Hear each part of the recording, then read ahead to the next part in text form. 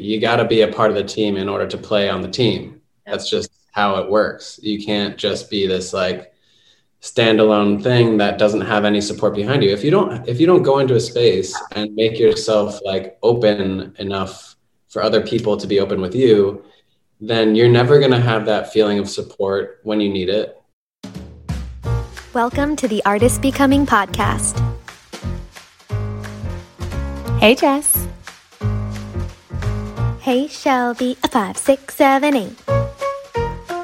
Join us in weekly conversations with performing artists across stages, studios, rinks, fields, and screens. Every conversation a chance to dive deep into the story of their becoming. All right, Shelby. Let's get on into it.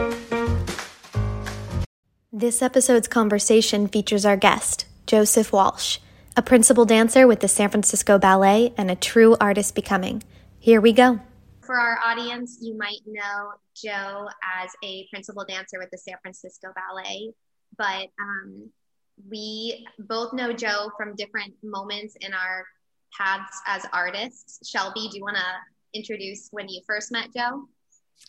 Well, it was a little bit of time ago, and I think we were like 14, 15 or something like that in Martha's Vineyard for Ethan Stiefel's summer intensive program. Yeah. Wow. And then I recently met Joe because I wrote a short film, and Joe was like the leading man, which was so much fun. Oh. And I'm really excited for the day when we actually share that with the world. But it was just amazing to work with you, and I loved the way that you showed up on that set, and it was really exciting, and I'm really grateful to have had that experience. And I think how we wanted to kind of kick this conversation off with you, Joe, what was that first like heart ping for you that, or maybe it wasn't even heart-centered, like what landed you on this trajectory of your artistic path, and where did that first seed come from for you? Well, first of all, thank you for having me. I'm like super excited to hear about what you guys have been kind of scheming and planning and putting together, and it sounds like something that I needed when I was growing up.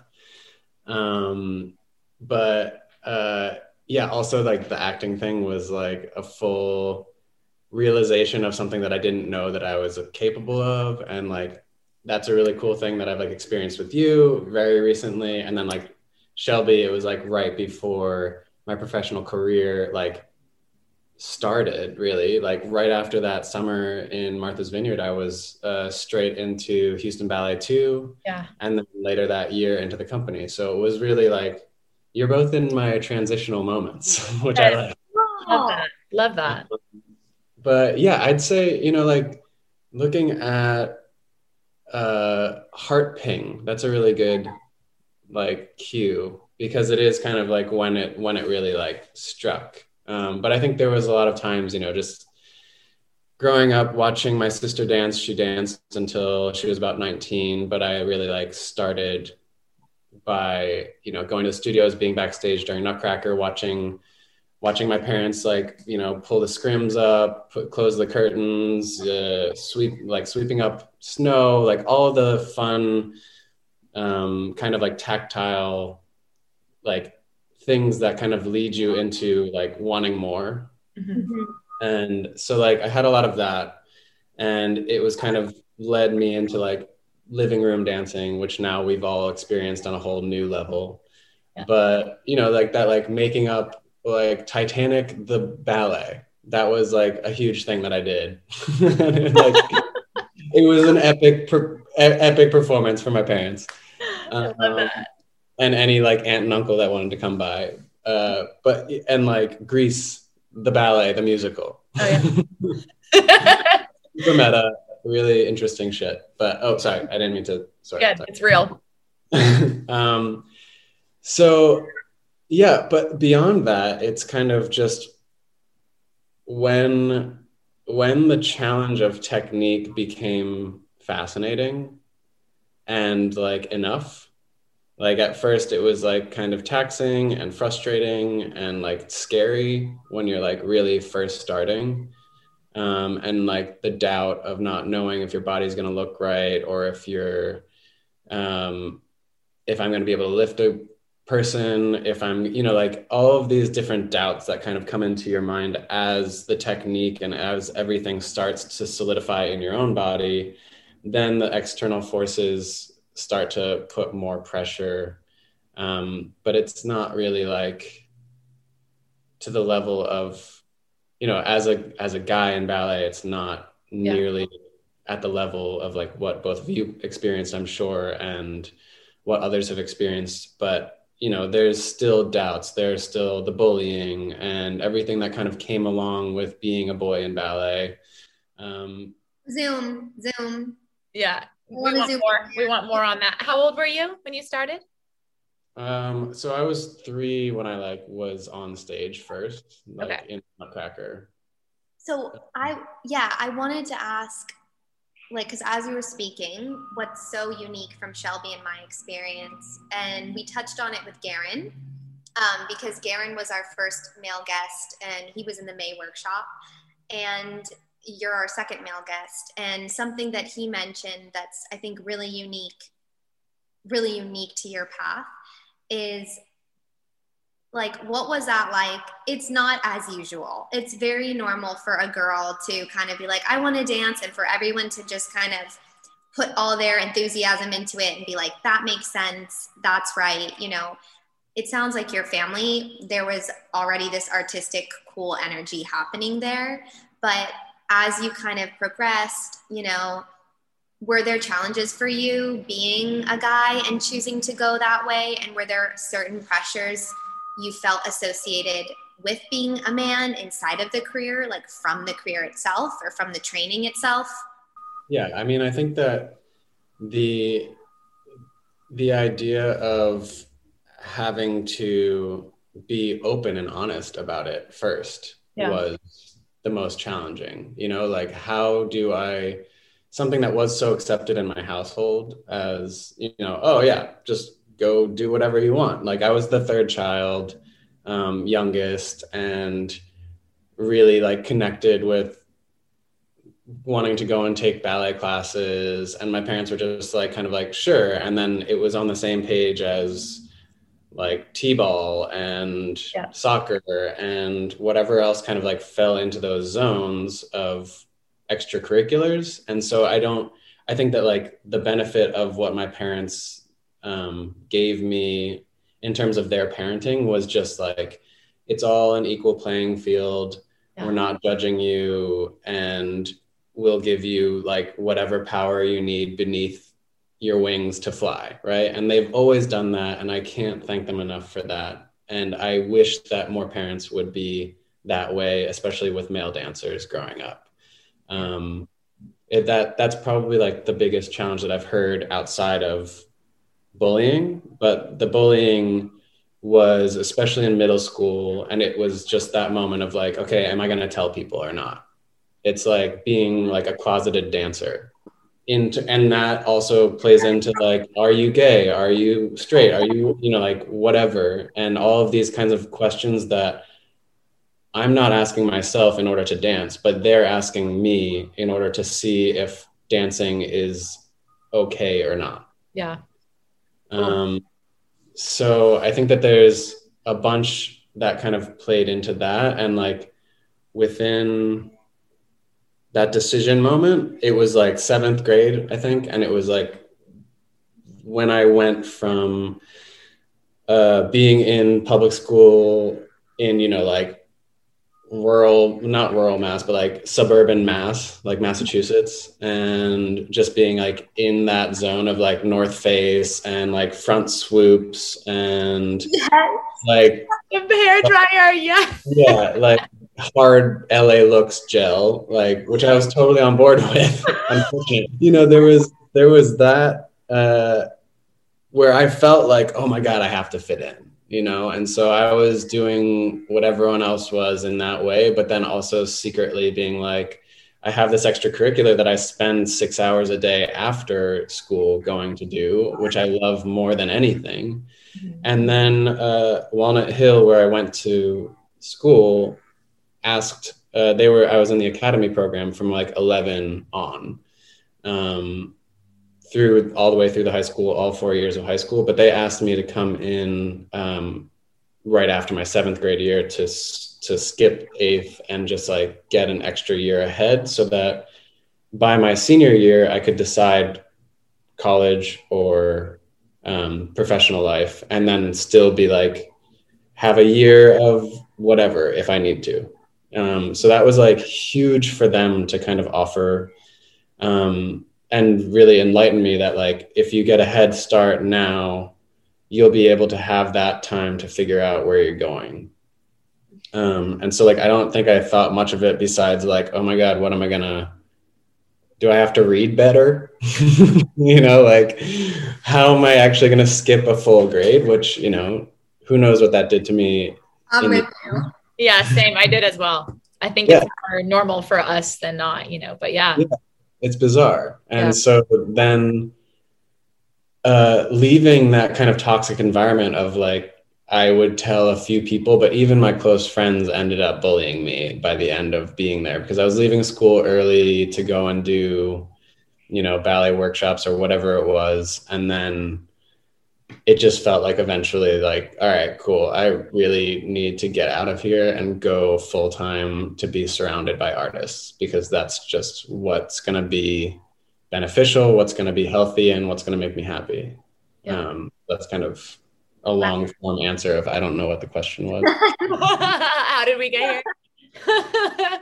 Wow. That's unique in so many ways. I mean, to have the kind of the root system that your family provided as a male dancer is so unique in and of itself, but it doesn't mean that you weren't pursuing the track, which is largely non-traditional, without challenges. And at the time between the ages where you were dancing, that's like, your family doesn't even really matter that much at that point. It's mostly the validation you're getting from your friends, you know? And I think that as we age, as we season, it's so easy to look back on those experiences and see them so clearly for what they are, you know, just a bunch of like insecure prepubescent teenagers, intimidated by the fact that you found something you were passionate about. And like, they probably didn't even know where to begin with that question. It's very clear, you know, but at the time you're having to reconcile your identity with what you do well, with what you think you should be doing, with what your friends think is cool. And it's such a different question for boys and men. And it's just something that,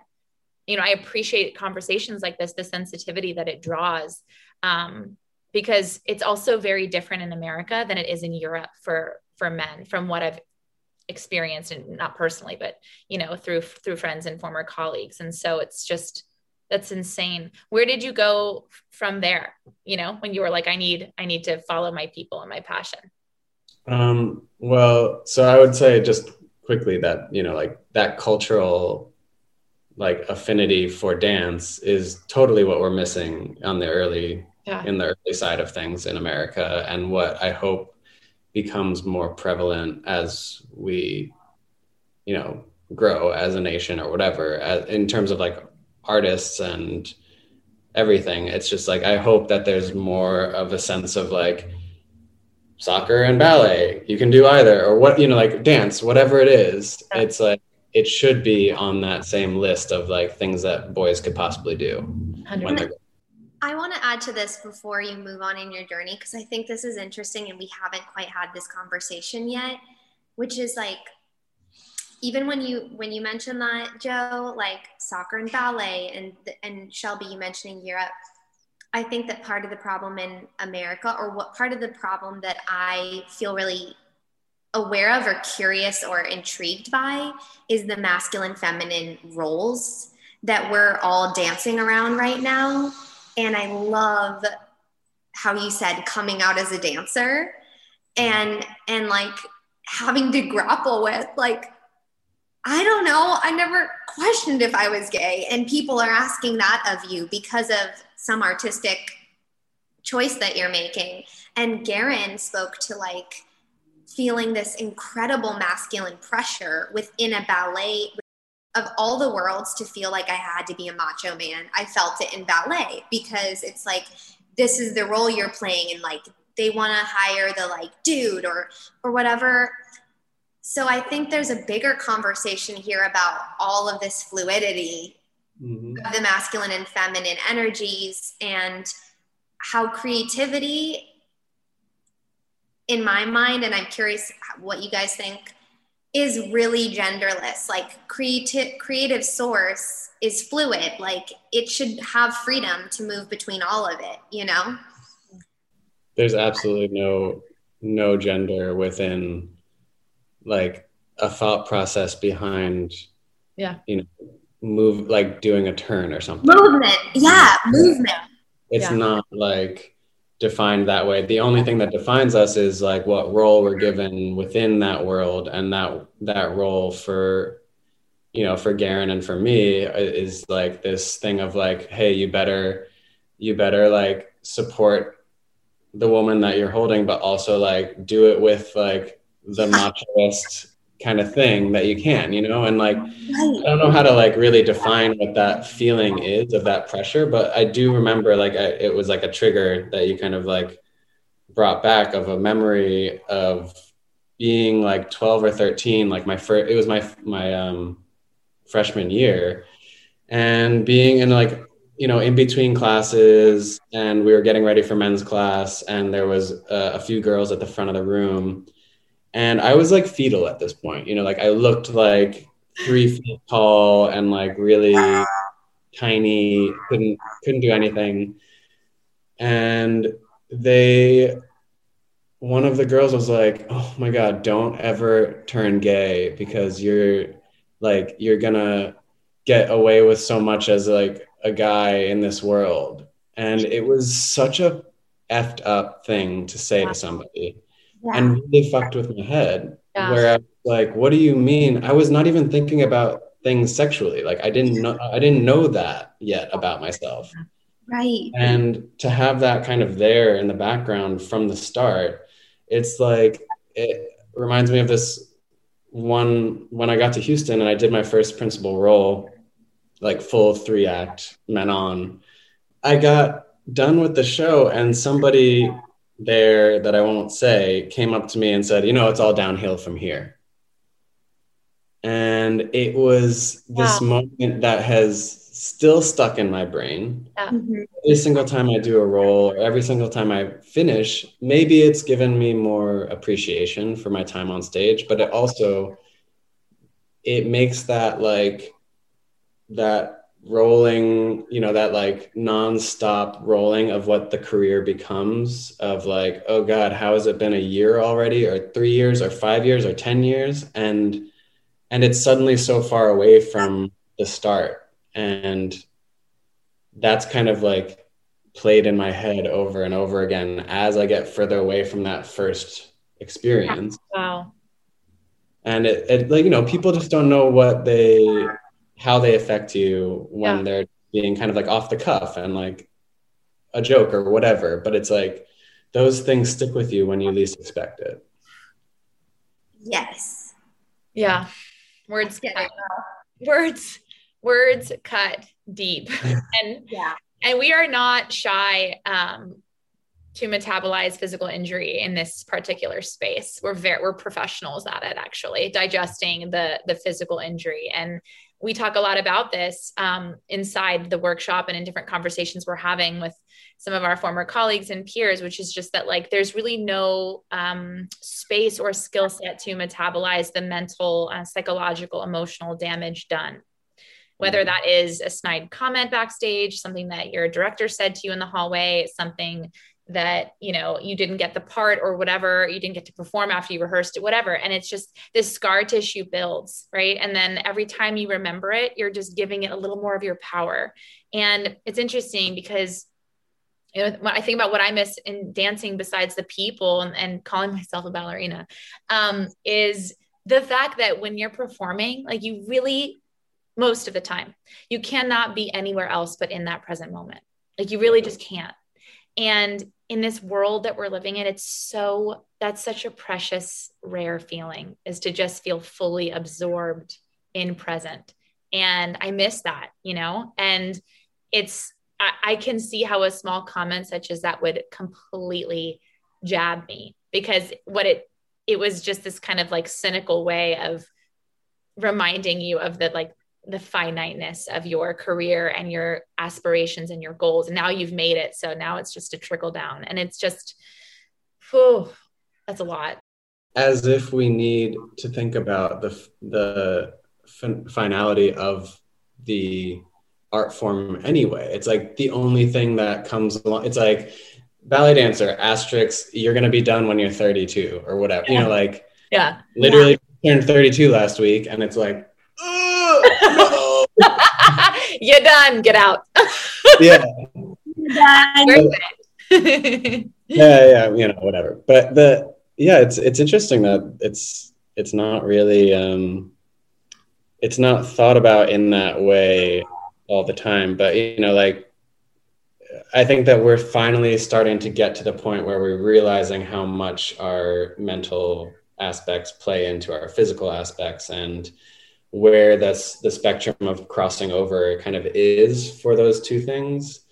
And there's one side of thing. It's funny because Lauren, my partner, is working. She's working on a thing that she's been interviewing a bunch of other dancers about injuries and how they affected their career, if they ever had mental health as a part of it, or you know, any kind of support besides just like, here's your pill, here's your doctor, here's your ET scenario, and like get the hell back in the studio ASAP. Yeah. And so Lauren, by the way, I want to know the data that she finds. It's pretty incredible. It's like a 14-page paper that I read the other day, and I was like, yeah, this is it. This is basically it. Wow. Yeah. But basically, you know, like looking at, I guess, how much we have to suppress in order to get to the point where we can just be like happy on stage, not thinking about anything. And, you know, like what gets us to that place? And it gets harder every single time, right? And so like, it's like a slow buildup of like, all right, I have to wake up and brush my teeth and get into class kind of thing. Like I have to figure out how tights go on and what a dance belt is. That's like the very first thing. Yeah. Into, you know, flash forward to like last year when I just gotten back, you know, it's been a couple of years now since I had like a really bad knee injury, and what it takes for me to get there 3 hours before or 4 hours before a show and just sit there with like whatever tool I can find. And like, okay, I've gotten these new stretches from my massage therapist who's like amazing. And he's much more of like a yoga guru. And I'm like, so glad that I found him. But like this knee injury happened to me because my only care before I got to San Francisco was, here's the Aleve every morning and every night before a show. And little did I know that my patellar tendon was made of Swiss cheese, you know, like, and it's like a shame, but you know, like at least there's some modern medicines that helped me through it. But like, I was just so set on never being that person that was injured, never being that person that was sitting out on the side, never being that person that like had to like make the casting change happen. Yeah. I love being the person that steps in. I love being the person that saves the day. And it's like a really annoying thing to have to constantly live up to. Yeah. Right? Yeah. And yeah, we were having this conversation about burnout this past week. And something that came up was that we were like, the real problem is that we pleasure our pain and we reward. There's this very bizarre communal thing that like the person in the most pain grinding through it is like, let's bow down. Like they're the sought after, and we all kind of have this sick need to be just a little bit tougher than the person next to us. Like there's a little bit of this, I mean, I hate to admit it, but this is just what I experienced.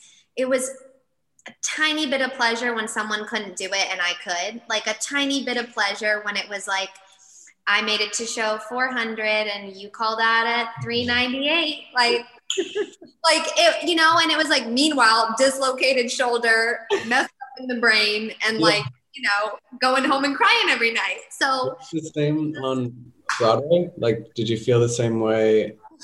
Yeah, and what's crazy about it is no one was playing the game I was playing. Like they were calling out, they were taking care of themselves. And when I think about the last show I was in, you know, this competition that I felt to be the last one to call out, like I admitted that on one of our last talks. I was like, I set the thing in my mind, like I will be the last person to call out. It's just conditioning. It's conditioning. And it's where we place our value. So it's like saying I'm only valuable if I'm the hardest working, most broken down it's like feeling broken is like my value or there's just something twisted there. It's even like even as recently as last year, you know, like having to step in multiple times for one dancer in Romeo and Juliet, and it happened like on tour in Copenhagen, and it happened again on, you know, like on the day of the gala where his back went out again, and it was just the same thing. And I remember somebody coming up to me and being like, you know, thanks for just finally, you know, just like stepping up and doing your job no matter what, you know, like I know that you're in pain, but like, thanks for doing it. And it felt simultaneously like the satisfaction that I wanted, but like I'd now gone through my knee injury and out the other side thinking completely differently about how I wanted to approach things, like saving the day, for instance. But that it finally felt like not an insult, but it felt like, like backhanded, or I thought about it too much, and I still think about it, but it's now more like my modus operandi is like thinking.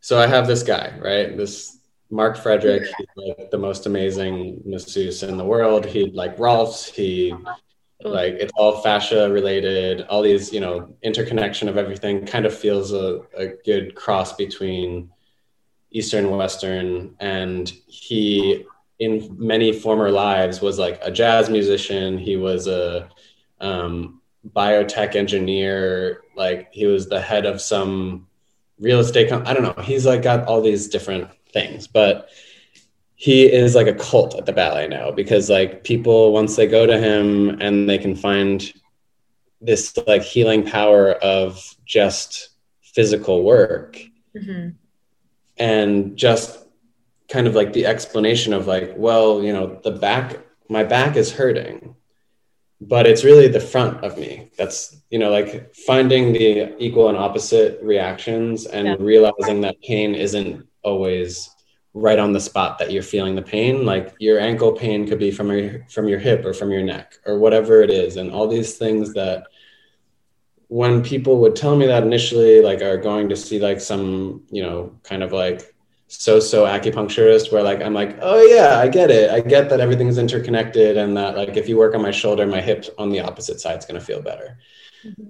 Only maybe once or twice did it ever actually affect me. But now I'm in this place where like, I see somebody struggling with like their neck or their shoulder or something, and I'm like, oh, have you tried this stretch? And have you tried this stretch? And then like really open your mouth and get your jaw involved, and really like, and like I'm kind of more now interested in like talking through injuries with somebody rather than like keeping it as this like distant thing that's like untouchable, and like if you go off, you're gone and bye.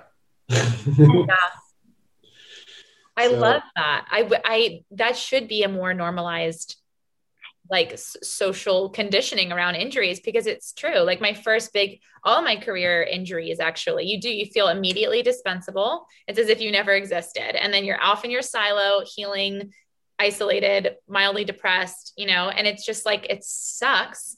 And there's so many best practices to be shared across this industry. We've all had very similar niche injuries about things. And I love that kind of interwoven, the physiology, the mindful components of it all. There's a lot of cords to cut before you get to the actual physical problem, Yeah. and how much more efficient our healing would be. Love that. It's cool. And also, you absolutely nailed it. It's like we think that their injury is contagious. Oh yeah. And occasionally it can be, right? Like, right.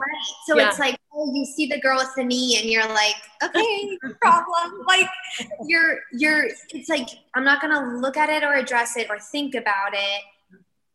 And I think that's cool how you're kind of finding a new relationship towards that, like an empowered relationship a bit. yeah, well, it's now like, because it is contagious in a way of this, like, depending on whose work you're doing or what's being asked of you, it's a super heavy, like, static thing that you have to, like, use your upper body a lot. People's necks are going to go out. Yeah. And as soon as one person's neck goes out, you're like, I'm kind of tight too. Yeah.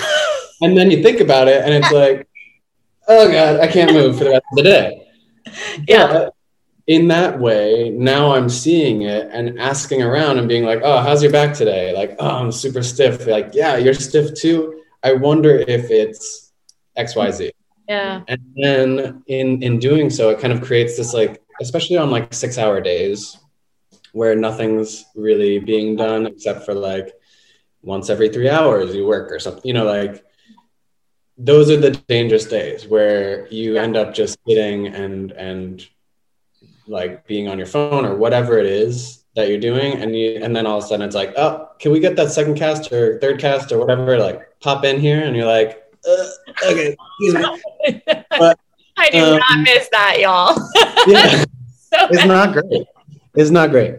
But in that sense, it's like, okay, now I've got all my tools set up. I've got all of my, like my yoga mat set up, and everyone visits me in the corner, and we all like lay on a medicine ball, whatever it is. Yeah, it's like I set up camp, and I'm like, come on over. Let's mess with these like psoas tools or whatever. Love it.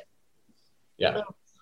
That kind of brings me to a question of your curiosities and how powerful they are. Like, how as dancers, it's kind of a two-part question, because part one is like, we have this very tightly wound dancer identity that sometimes becomes like an almost identity crisis as we get older, or as we move along, or as we choose to leave the industry, or sometimes while we're even within it, where it's like, I was this type of dancer, and maybe an injury, you return and you're reorienting yourself, and there's something new about you. You learn something new while you were away. But then moving outside of the career, or even while you're inside of it, sometimes the fear to even like dip in or explore those curiosities to expand yourself. And it sounds like, I don't know, as you're talking about this, it sounds to me like there's something there. Like right? I mean, it's always been in the back of my mind a little bit, but about being like, is there something in me that could be a physical therapist or like some sort of like form of physical manipulation that would help somebody, or cross-functional healer. It's funny because I think you're kind of talking about transitions, right? So like there's the transition of, first for me was the transition from company to company, right? And like what that means and what that does to you mentally, physically, and beyond. But the decision to leave Houston came very like kind of out of nowhere, because I had left my resume with San Francisco Ballet in like December of the year that I ended up leaving, or like the year before I left, and didn't hear a single thing until March. Oh. And it was like, hey, could you come tomorrow and audition? And I was like, yeah, sure. I just have to like sign in at half an hour for this principal role that I'm supposed to be covering, but it's fine. I'll just like go and like hope that the other person that's another cast is also covering and like actually around. So I just depended on that, but that ended up, I walked around the corner in San Francisco and the other cast was also there. So that's the end of that story. And thankfully our third cast was fine. Cannot make that up. Yeah, it was a mess, to say the least. We had some fun drinks afterwards, though. It was fine. I'm sure you all survived the night. But you know, like, so there was that moment of like, when I first sent my stuff out in December, it was like, I'm turning 25. If I don't leave now, I'm never gonna leave. Do I want to be in one company for the rest of my life, or dance life? And will I regret it if I don't leave? Because I was doing really amazing work. They do really amazing work in Houston. I love that company with all my heart. I love the dancers, and I feel that it truly set me up for what I can do now, which is a much more kind of self-driven company under Healthy, where it feels much more like you just have to be ready for whatever they throw at you. And if you're not, it's okay. But it's just gonna, like, the coaching and the time is not the same here, because we're just like in this real crunch zone all the time, what it feels like. Just because of how the season is and how it's all in like 5 months, and you're just like, inevitably by the third month, like half of the dancers are gone, and you're just like scrambling to fill in for everything. So there's that transition. And then there's the transition that we've been talking about with like leaving this realm and being okay with that. And kind of like, I'm so glad to see Lauren like make her transition so beautifully, and like seemingly with no kind of like excess energy wasted, you know?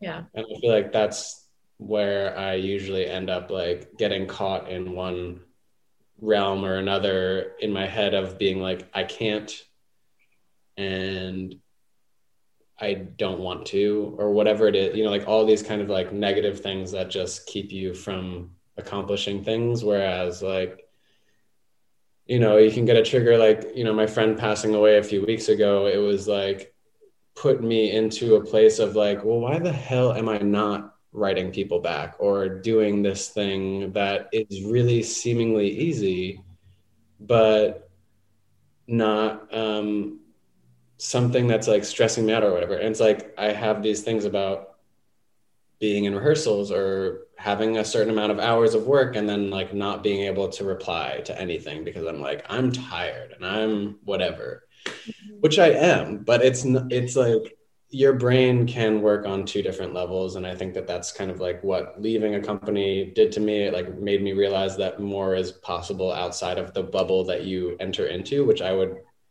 strongly advise anyone that's like entering into a professional career to think about, you know, that this isn't like, I did it, this is the job, we're done. It's like, how about now this is the first step?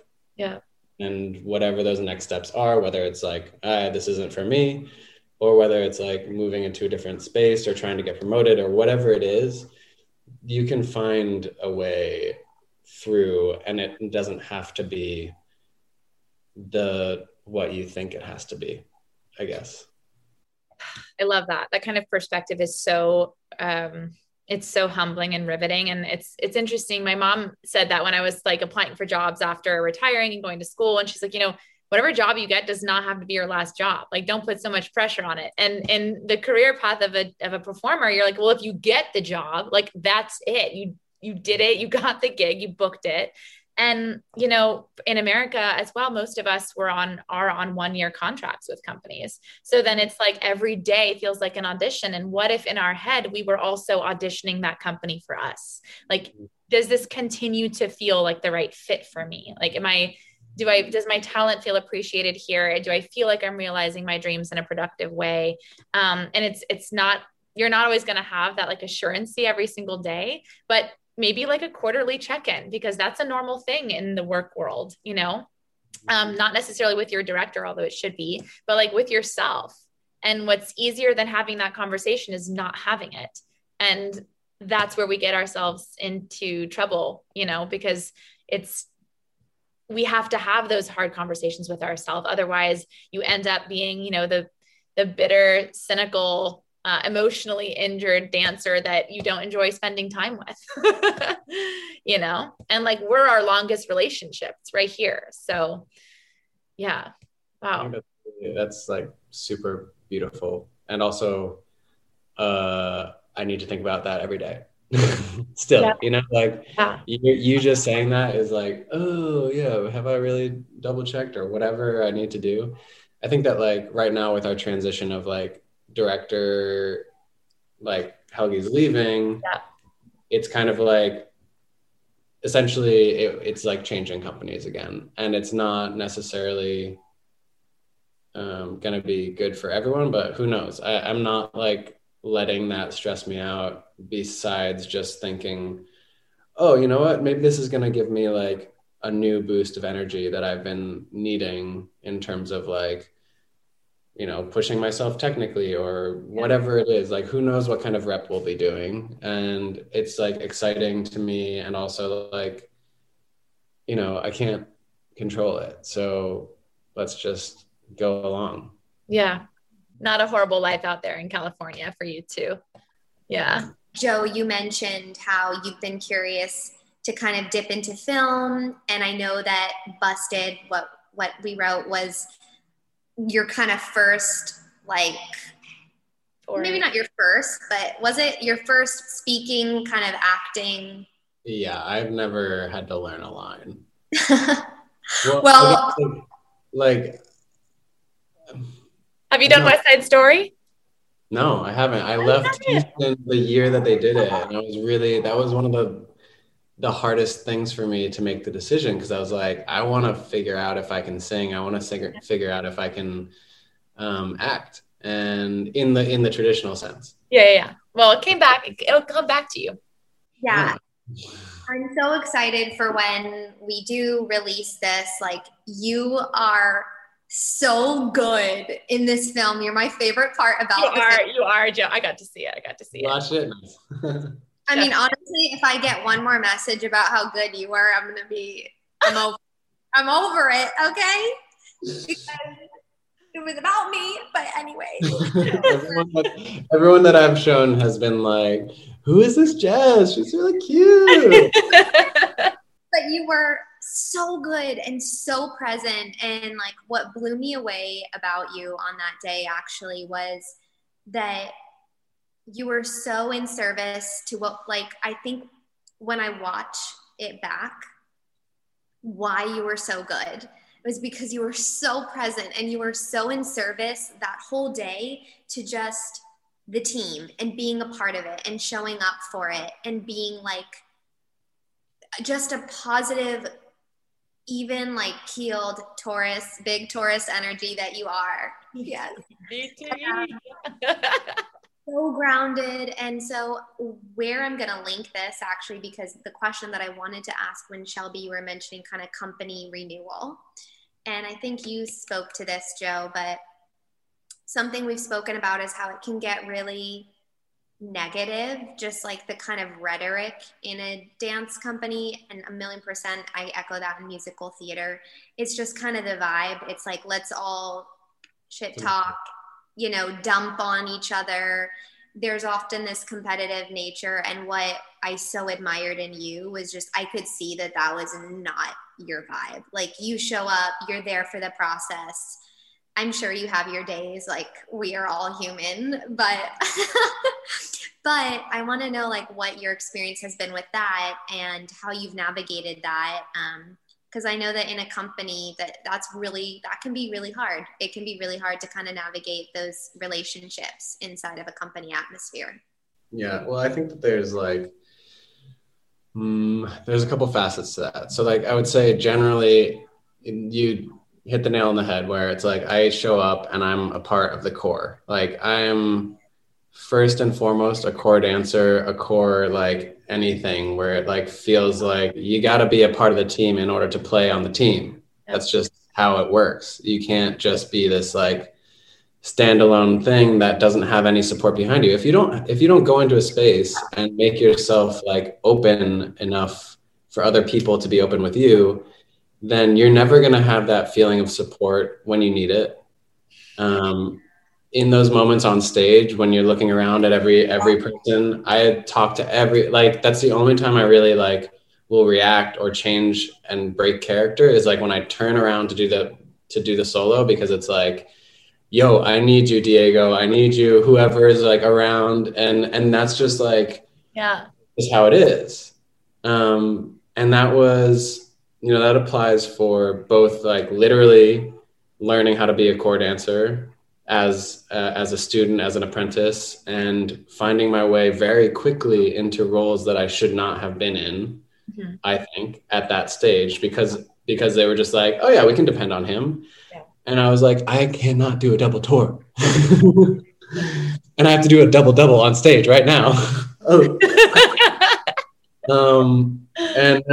then that leads into like changing companies, where I accepted from a principal contract, accepted a soloist contract. In doing so, it made me feel much more confident in myself. Wow. By being able to be like, hey, I'm a soloist, whatever, judge me as you please. To then like fast forward, like my first 2 weeks in the company, I learned 9 ballets, went to Paris, was only supposed to perform 2 things, and like ended up performing all 9. And then, and these were like kind of complicated ballets that I don't know how or what mindset I was in. I was just like, go. Doing it. Nose to the grindstone. Yeah. It's the Taurus. It's that Taurus. Yeah, like I have to do it, so I have to do it. Yeah. And that led into me getting promoted right before Nutcracker started. And like I remember there being messages and things on comments, like on posts, that were like, well, we haven't even seen him dance. Why would he get promoted? Like from people that were locals. And it kind of made me proud to know that I had like already done that with just a tour, and like with just like being a part of the core of the company, and like doing it insularly and not necessarily having to do it to show the audiences, to show the boss that it's okay, to show that, it just happened organically. And, that was in Paris. And then now it's like, I can come to the stage as a principal and just be that leader in that way too. So what I love is this beautiful correlation I'm seeing in just patterns of what you've been talking about this entire time, is this relationship that you have with body, like with your body, with other people's bodies, with respect for your body, with respect for other people's bodies. And then, the weight that you place on being a part of the body of a company, which is Corps de Ballet. Like that is the body of the company. And you've never transcended that mindset despite, the very rapid succession and ascent of your career. And I think that's so cool and so rare. I think I'm curious where that kind of groundedness comes from, if anywhere. Did you see it modeled in people above you? I think that like Welshes, generally my Welshes are avoid conflict at any cost. And that's, a detriment to our family occasionally, but it's like, it helps when you're meeting people and when you're like working with people. Yeah. Finding this like common ground very quickly, or being able to kind of sense if something's up. Yeah. Which, sometimes I'm good at, sometimes I'm not. But, I think that the affinity for like being a core dancer and being a part of a group is a lot from being bullied or being ostracized in that moment of kind of like coming into your own self. Yeah. At that young age, and then kind of like experiencing what that felt like and not wanting that again. And so I think that like, as much as I can, I'm like performing for everyone around me on stage as much as I'm performing everyone out in the front. And I think that like that usually will, you know, like at least play off as you're acting, you know, like you're really acting, but like I'm not when I'm performing for everyone on stage, because it's like I want to feel that positive energy from everyone in the company, not just my partner that I'm dancing with, not just the ballet, you know, not just the coaches, not just whatever are those kind of like easy to see check off things. It's like, no, I'd much prefer to like be not necessarily like everyone's, you know, like I like to be nice with everyone and able to like know that I'm not getting like too many disgusting glares when I'm facing away, you know. It's even more, you know, with masks, it's pretty crazy what you can read on people's faces. Oh my God, I In the bet. wrong moment, if you catch them looking at you, you're like, oh shit, that person is not happy with me right now. You are saying something that Shelby, I feel like you're gonna be right on in here with this reference. But did you watch Queen's Gambit? Oh yeah. I mean, who didn't? But if you didn't, you're done. But Get out. Get on it. Get on it and get out of here. But I've been like waiting to reference Queen's Gambit because it's now come up like 4 or 5 times in our conversations. And what you're speaking to, Joe, is it is that final scene where I wept so gutturally. I did too. When she picks up the phone and it's like they're all there. And actually, as I say it, I get like that moment is just a perfect example of someone. I felt so related to her story because it felt like the artist's ballerina journey, to be honest, besides her childhood trauma. But it's that feeling of like she was so intensely focused on something with her whole being at the cost of her health so much of the time, but it was also her savior, and also she had these things kind of tethering her into this dark space, and she would channel it into like her grit in that art form, which is just, okay, that's ballet right there, or an artist's career right there. And she thought she had to go it alone, and you see her kind of resisting romance, and you see her like it just felt, I experienced that so much. And in that moment when they're all there for her, like she needs them. And when she finally cracks open and lets them in, she succeeds. Like we watch her succeed, and it, right? So good. And they all win. They all win. Everybody wins. What you're speaking to is that it's totally that. It's like, we do not have to go it alone. And I'm all for a bit of that black sheep lone wolf thing. Like I loved it. I reveled in it. It was my vibe. But there is a moment when you realize what tribe does for you, and like it doesn't mean you have to be everybody's best friend, but being a part of the tribe and contributing in the way that you can to that tribe and knowing what you bring. Like that's what a company is. We're a tribe. Get the drums out, like, let's go. But I think that there's something in that. And I think that you're showing up for your tribe in the way that feels embodied to you, you know, and feels real for you. And sorry, I just had to say that. And it's true. It's not like, and you know, as much as I used to, or still sometimes try to like go and watch other shows and things like that of not of specifically like of the same company, like other casts or a random show that I'm not involved in, that also plays into it of like being present when you're not needed. Right. And like, you know, things now are changing in my life, and, you know, I won't have as much time as I had always when I was working, but I hope to still feel that kind of sense of camaraderie beyond just one's own performance, and like, you know, kind of like appreciating the full picture of what is being created, because it is a beautiful thing, and it's not an easy thing for anyone to go through alone, and no one should. And, you know, as you know, I hope that people that are lonely or feeling like a black sheep are able to at least reach out to a therapist or something, that they can, you know, kind of like get those feelings of support or feelings of discomfort out, so that like it doesn't fester and manifest in another way. Yes. This is reminding me so much of a lecture I had in school. So I got my degree in psychology, and I took this great psychology of culture class. And I'll never forget, the slide comes up and it's a fish and a massive school of fish behind the main fish, right?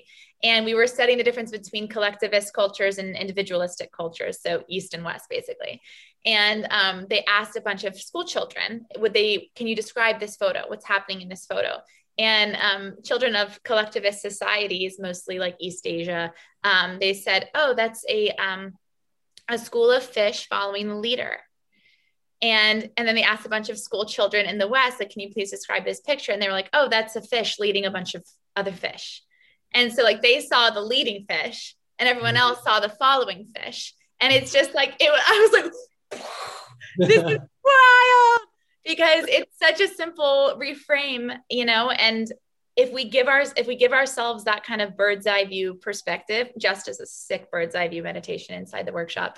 But if we allow ourselves to kind of like meta about where we're at and the potential that we have to create an impact, whether you're the leader, the soloist, the principal, or the core member. And that was something I was really humbled to hear Catherine Morgan say when we spoke with her a little bit ago. And, you know, you don't have to wear the tiara to make an impact in your company or in your life. And, you know, I think that exactly what you just spoke to affirms that, like at any given point in your career, you can choose to show up differently. And that in of itself can make a very large impact, both on people above you and below you, you know? So love that. That's totally it. I thought of something. I can't quite remember it right now, but psychology, fish, culture. Queen's Gambit. We've been all over the place. Well, no, I was just going to say, like, this has been very inspiring. And also I'm like, I want to hear from Lauren. I want to hear about the study she's doing. Like, I know things feels like things are happening. And that would be one other interesting question that we haven't asked is, you worked with Lauren. So what was that? Is there anything you'd want to share there about kind of working with your significant other, or like navigating romance inside of a company? I think that, you know, we've been together now for, I think, 11 years or something like that. Wow. But we work together not so frequently, but frequently enough that, I mean, I think that even if you work with your significant other even once, you're going to realize that you speak beyond words. And, you know, that's to the nth degree as a dancer, where we already speak without words. So there's a lot that's like unsaid in like an instant when it's like a creation process. Like we did this crazy creation process with James Kadelka, and it ended up being like one of the most beautiful pieces that I've ever seen. It's called Passion. And like pat my own whatever. So beautiful. Gorgeous. But it really did, like it was more like the costuming and the whole thing. Yeah. Okay, you know, you guys were cute. You know it was cute. You know it was cute. It was like all this partnering with just arms, which like is already hard, and then repetition. And so it was like, it became like a little bit of like all right, well, are you going to remember the next step? Or are you going to remember what I asked you to do in this moment? Are you going to remember? And it's like all these things that like play into a relationship of like, oh, well, did you remember to take out the trash? Or what, you know? And it's the same. Yeah, it's totally the same. So like we had some of the most beautiful performances I've ever had together. And like we got together also because of performing together, you know, like we experienced first the relationship on stage, and then second outside and in the real world. So I think that that's also like the adjustment of like this like fantasy becoming reality, becoming life, you know, like now it's our life. We're having a baby. Like, that's it. Oh my God. I was gonna ask when you said things were gonna change, and I was like, can I get a hot take? Can I get a hot take? Oh, God, that's huge news. Oh my God. Thanks. So we're expecting in October, and it's going to be a little girl, and who knows, she's going to be a fucking rock star. You know, like, I can't wait to meet her, them, whoever they are, you know, like, we're trying to Libra. bring Is she gonna be a little Libra baby? Libra or Scorpio. Oh, we're gonna find Like, I don't like, and I'm not like huge into astrology, but like, I feel like every time somebody says Scorpio, they're like, I don't know. Okay, are they evil? It's like Slytherin, right? I guess. We all want a little bit of Slytherin, you know. Wow, Yeah. Joe, that's so. You are in a transition. You're in it. Yeah, right. So like, that's now it. But like, having Lauren still here and still dealing with all the crap that I bring home every day, and you know, all the pains and aches, she hears them first. She, you know, because I hold it back at work. I don't necessarily try to be, you know, you complain with your buddies, whatever, but I try to keep it, you know, keep it with me until I can let go. And now that she's not at work, I have to just wait until I get home. Yeah. But it's like, I'm looking forward to having that bigger thing. Yeah. Like, I've seen so many friends. I've always grown up with, you know, whether it was Simon Ball in Houston, Simon and Frances, they're like super close friends. They've got two beautiful girls, and you know, I've known the oldest one since she was 3. So like, I know, and they're now like 14 and a 12 or something, you know, like whatever. They're like super old now, and it's like, what? Yeah. Crazy. Yeah. But, you know, like, I feel like that is a part of me and something that I've been watching and idolizing and kind of like holding in this place of like wanting to get to, so that I can be that person that's not like, my biggest thing is my pain in my back. It's like, no, my biggest thing is this kid. And I want to like just have something that I don't have to be like, everything rides on this performance, everything rides on this tendu. And it's just like, I don't want that anymore, you know? Yes. I love to have that, and I love to have that kind of like world, but it doesn't need to be all encompassing. And I think that that's what I've been trying to figure out through quarantine, is like, how do I have something that defines me besides ballet? Yeah. That's it. Where am I in terms of like my loss of sense of self and identity at the very beginning of the quarantine became the definition of how I felt. And it was like, I have to get out of this because I can't just be defined by something that I literally cannot do.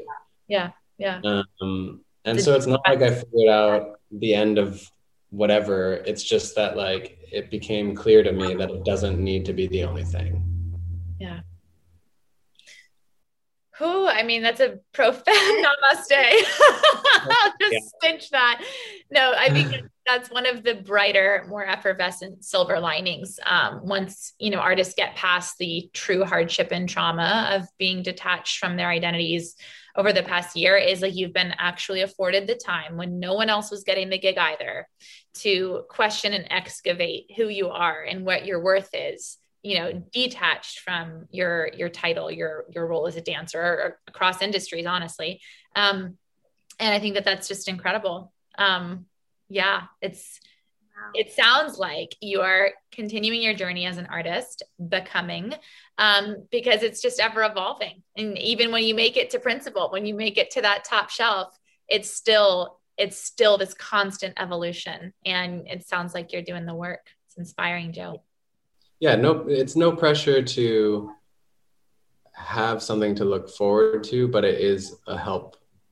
Yeah. You know, like, I think that once you first get into a company, or you first try to get into a company, or whatever that experience is in your journey to get to your goal just moves forward.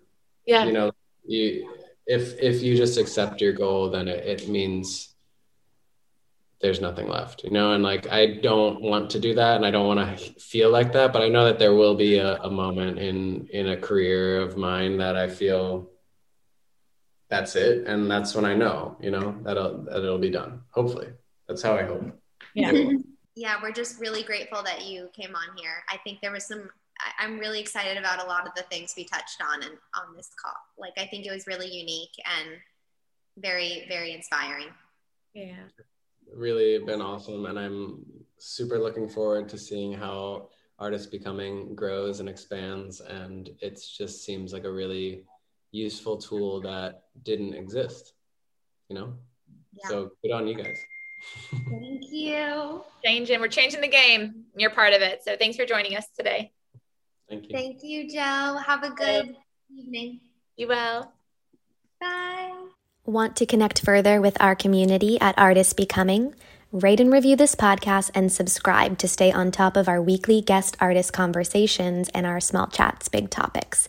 Check out www.artistbecoming.com to learn more about our monthly subscription membership filled with on-demand guided meditation and yummy yoga practices to support your unique journey as a performing artist.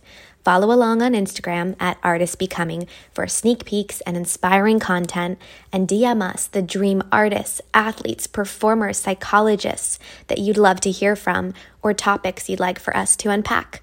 Sharing is caring, so fire up that group chat, share to your stories, comment, share, and just stay connected with us. We are here for your becoming.